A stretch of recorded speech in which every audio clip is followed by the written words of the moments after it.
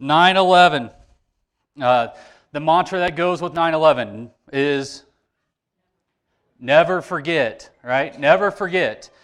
We don't want to forget those that died and those that died while trying to make a difference. And you know, the whole 9/11 really made a bigger difference and hit home more when I received my Maltese Cross.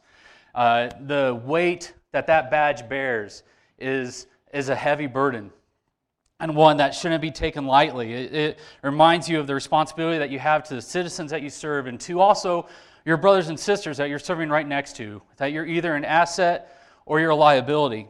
And so we would train to honor those that came before us. And there's times that we would do like these special events that have been taking place all this weekend where guys will be in full gear, and this is one that I did where we'll be in full bunker gear, and we would go around and we get assigned someone that perished during 9/11. And it's your responsibility to climb 110 floors to get them to where they weren't able to go. You can just go through some of them. It was a grueling thing, but I still kept a smile. And at the end, you get to ring the bell for that person.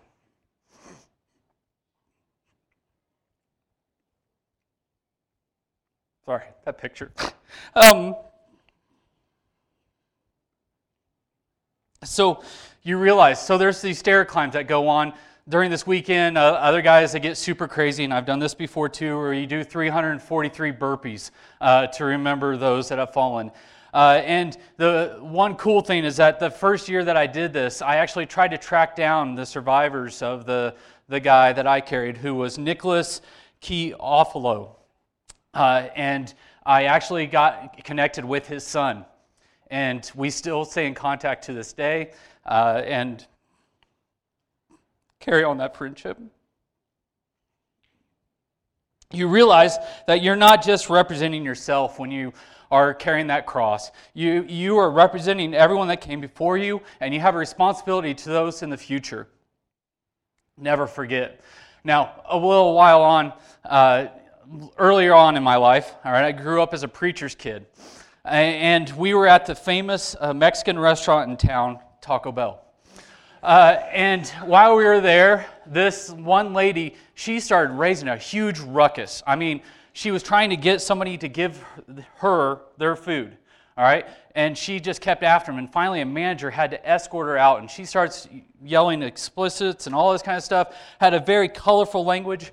My sister and I were sitting there with our family watch, and where our table was at was right next to the window.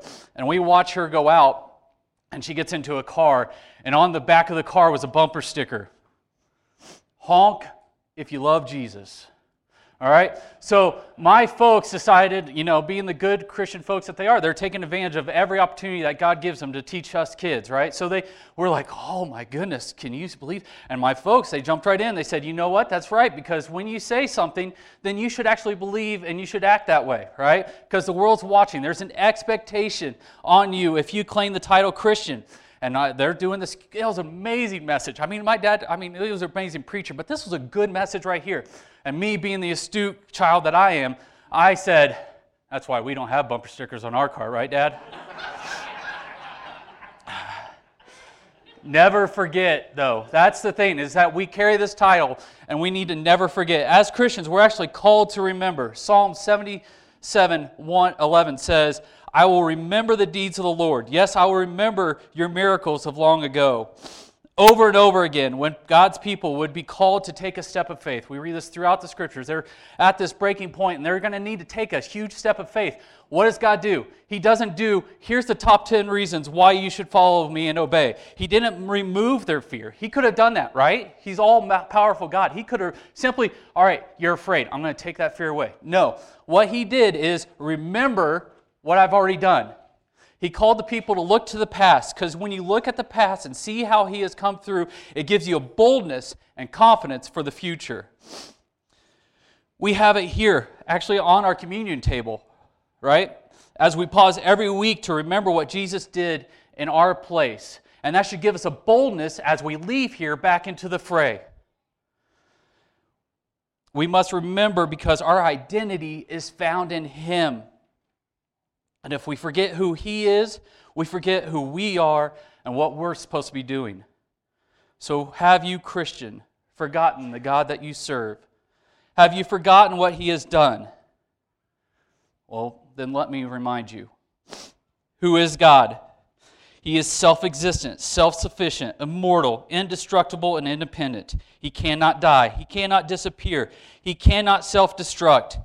He has always been and always will be. He has total freedom to act as He chooses and carries out His purpose without fail. He is one. He is undivided. He is infinite. He is non-finite, unlimited, unbounded. His holiness, love, wisdom, mercy, and glory are unlimited. He is eternal, everlasting. He has no beginning and no end. He has and forever will be. He does not age. He does not grow weary or tired. You realize that? God is the same age as He's always been. He's just as youthful as now. That's why I think He loves and delights in children. He sees all of human history at once. He is never surprised. He never reacts. He is just. He is impartial in His judgment. He is righteous. He is consistent. He is faithful. He does not and cannot change, but He is always on the move. He is transcendent, which means He's beyond the universe and every created entity, which means He is holy. He is sovereign. He is in complete control at all times. He has absolute lordship. He is still and forever will be seated upon His throne. He is secure. He is all-powerful. He has an unlimited reservoir of power by which He is able to do anything He could ever want to do, even if He does not choose to do it. There is no limit to His power except the limits He puts on Himself, which means He cannot sin, nor be tempted to sin. He is all-powerful, and that is why He is able to save the worst of mankind. He is wise, thus He is able to choose the best possible end, and then choose the best possible means of achieving that end without fail. He is good. He is the standard of excellence. He is perfect in every way. He is morally good. He satisfies our deepest desires. He is benevolent towards His creation. He desires to bless all His creations. He is generous. He cares. He has no limit to His knowledge. He knows everything there is to know, and He is always conscious of all He knows. He is aware of the smallest molecule in His creation. He knows our thoughts. He knows our motives. He knows the deep depths of our hearts and souls. He brings order to chaos, clarity to foggy. He knows the future. He knows where our free will choices will lead, and is able to control it to work towards His goal. He is everywhere at all times. He cannot be contained. He is always present. He is always with us, in our midst, working among us, by our side, giving His personal, intimate attention to every detail of His creation and of our lives. He is near. He is glorious. He is holy. He is not stoic. He knows what it means to be human. He knows what it means to suffer. He is loving. He is self-giving. He is jealous for our attention and our affection. He is wrathful. He will never accept evil or sin. He will deliver justice and it will be perfect. He is merciful. He is patient. He is gracious. I don't know how to describe Him because He is indescribable. He's not as big and as good as you think. He's bigger and better than you can think. I don't know what God you believe, but the God I believe, the God that I read about in this book, is the God that is the source of complete satisfaction. He satisfies the deepest longings. He's uncontrollable. He is complete control at all times and cannot be contained or stopped. He lives in unapproachable light, yet He invites us in through a relationship with Him through Jesus. He is worthy of all worship and praise, yet He stepped off His throne to serve. He is worthy of the greatest sacrifice because He knows it's an investment. This is the God that we sacrifice our own ambitions and life for. This is the God we worship. This is the God we serve. He knows who He is, and He's fine without you, but still calls you to live with Him. Have you forgotten? Do you think He can't handle the issue you're facing? Have you forgotten what He's done? Well, then let me remind you. He has created everything we see and can't see out of nothing, but mere speaking it into existence. He flooded the whole world by preserving humanity and creation on an ark that He protected. He created all the language. He destroyed sinful cities. He has helped a shepherd boy conquer a giant. He has provided a ram as a sacrifice. He has made a donkey speak. Some say He still does through politicians. He has spoken through a burning bush that never burned up. He had Moses and Aaron's rod changed into a serpent. He had Moses' hand turned into lepers and healed it. He turned the Nile into a river of blood. He caused frogs, gnats, flies, locusts, and darkness to cover the land of Egypt completely. He caused all the Egyptian livestock to die. He caused all the Egyptians to be covered in boils. He caused hail to fall on Egypt, destroying its crops. He killed the firstborn of every Egyptian while sparing the Israelites who had blood on their doorposts. He freed His people from slavery of Egypt. He led His people with a pillar of fire and a cloud. He parted the Red Sea for His people to walk through on dry ground. And then He wiped out the Egyptian army when they tried to go through that Red Sea. He stopped a river upstream. He turned bitter water into clean water. He provided food for His people. He kept their clothes from wearing out as they wandered in the wilderness. He provided water from a rock. He protected His people from stronger forces. He destroyed stronger nations. He healed people bitten by fiery serpents. He caused the walls of Jericho to crumble. He caused the sun and moon to stand still. He helped Samson kill lions and Philistines. He sent fire from heaven that consumed an altar to mere rubble. He fed Elijah by ravens. He caused the widow's oil and food to last. He raised a widow's son to raise from the dead. He caused drought for years and then brought rain after a simple prayer. He healed Naaman after he dipped in the Jordan River 7 times. He made harmless poison porridge. He fed hundreds with 20 loaves. He caused an axe head to float. He revealed the plans of Israel's enemies. He caused whole army to be blinded. He destroyed armies threatening Israel. He delivered 3 men from the fiery furnace, and when they came out, not a hair was singed, and they didn't even smell like smoke. He delivered Daniel from the lion's den, and He preserved Jonah in the belly of a fish for 3 days. And that's just some of the miracles of the Old Testament. Have you forgotten? Do you still think He isn't able to handle whatever you're facing? Well then, let's go to the New Testament. The virgin birth of Jesus. He took on our human flesh and limited His power for 33 years. He turned water into the best wine ever tasted. He healed Peter's mother-in-law from her illness, caused hundreds of fish to be caught, healed lepers, paralytic, blind, deaf, mute, a man with a withered hand, someone with palsy, dropsy, and cast out hundreds and thousands of demons. Raised a widow's woman from the dead. Raised a little girl from the dead. Raised His friend Lazarus from the dead. Calmed a tempest. Walked on water. Fed 15,000 with a boy's Lunchable. Fed another 12,000 from another small snack another time. Had Peter catch a fish and it had money in it to pay their taxes. He made a fig tree wither after just simply speaking to it. He healed an ear that was chopped off.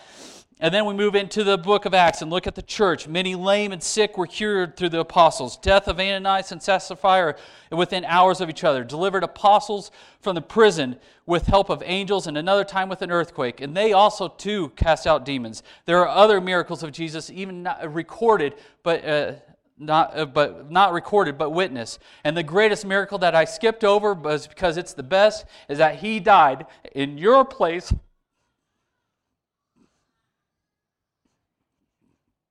to bear the wrath of God for your sins so you can be forgiven. And then the greatest miracle of all is that He rose from the dead and is still alive today, sitting on His throne. And have you forgotten?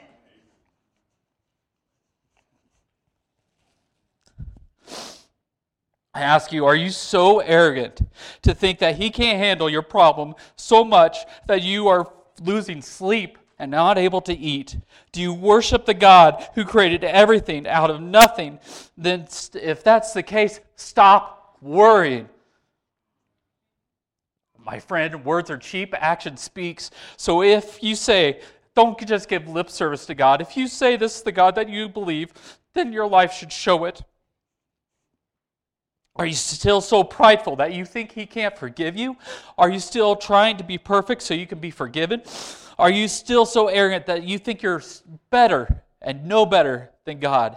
then I ask you, if you think He can't forgive you, to accept the truth. Salvation is based on who He is and what He's done, not yourself. If you're trying to be perfect, give up and walk and step with the Spirit. And if you think you know better than God, humble yourself before God does it for you. Never, ever forget.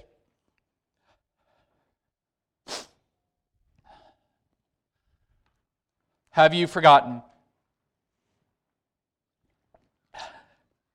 that this world is not your home? Does your life, your priorities make sense based off of who God is and eternity? Listen, theology has consequences. What you believe should influence every area of your life. If it does not, then you need to stop and ask yourself, do you truly believe what you say you do? I expect the world to world. That's what they do.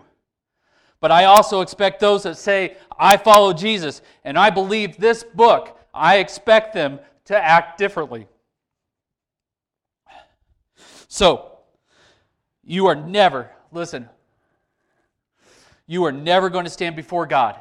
When that time comes, I guarantee you, you are not going to stand before God and say, man, I wish I put more money in my 401k. You are never even, dare I say, you're not going to stand before Him and say, I wish I had bought more guns. You are not going to have that regret. You are not going to regret following Him to the ends of the earth, even if it means being away from your family. You are not going to regret going without so that others may know Jesus.